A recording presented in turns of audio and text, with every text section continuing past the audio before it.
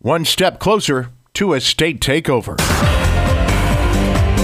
Sunny and 88 by this afternoon. Mostly clear and 65 tonight. Sunny and 91 for Thursday.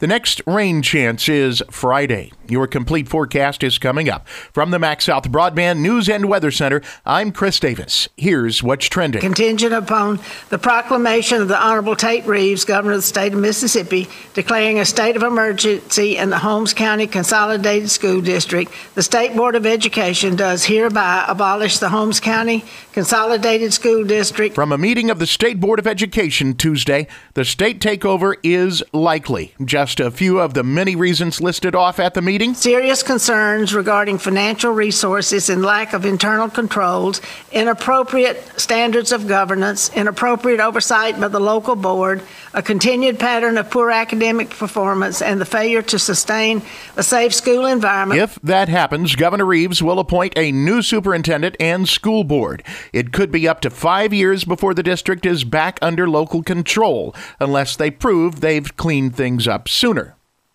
A train and a car hit just before 3 o'clock in Philly Tuesday afternoon at Ivy and Kosciuszko Streets. One person was taken to the hospital. A propane truck wrecked and rolled over Tuesday morning about 10 between McCool and Ware on Highway 12. It leaked diesel, but no propane, and nobody was hurt. Not the propane or the propane accessories.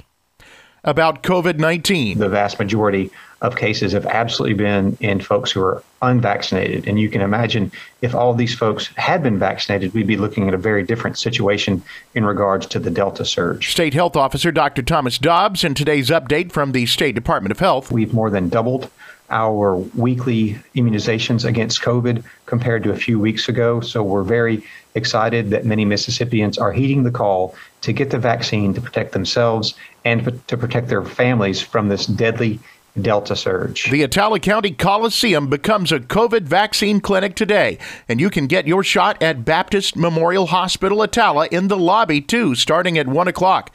It's free, you don't need an appointment, and you get your choice of which shot to get. Tyson Foods is now requiring all employees to get the vaccine. Tyson employs about 1,500 people in Leake County. And if you're a frontline team member, they're sweetening that requirement with a $200 coupon upon proof that you've been vaccinated. There is a deadline of October 1st for office workers and November 1st for everybody else. 50 new cases in Neshoba County. One new case and one person has died over the past day in Leake County.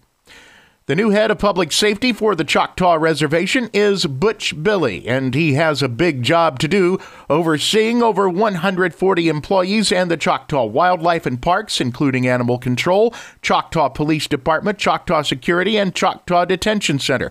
But he's up for it, with 16 years' experience in law enforcement and time as a Marine. That's cornhole bags, and you'll have your chance to be a cornhole champ Saturday, August 14th at the Central Mississippi Fair. The first prize for the tournament winner is $600.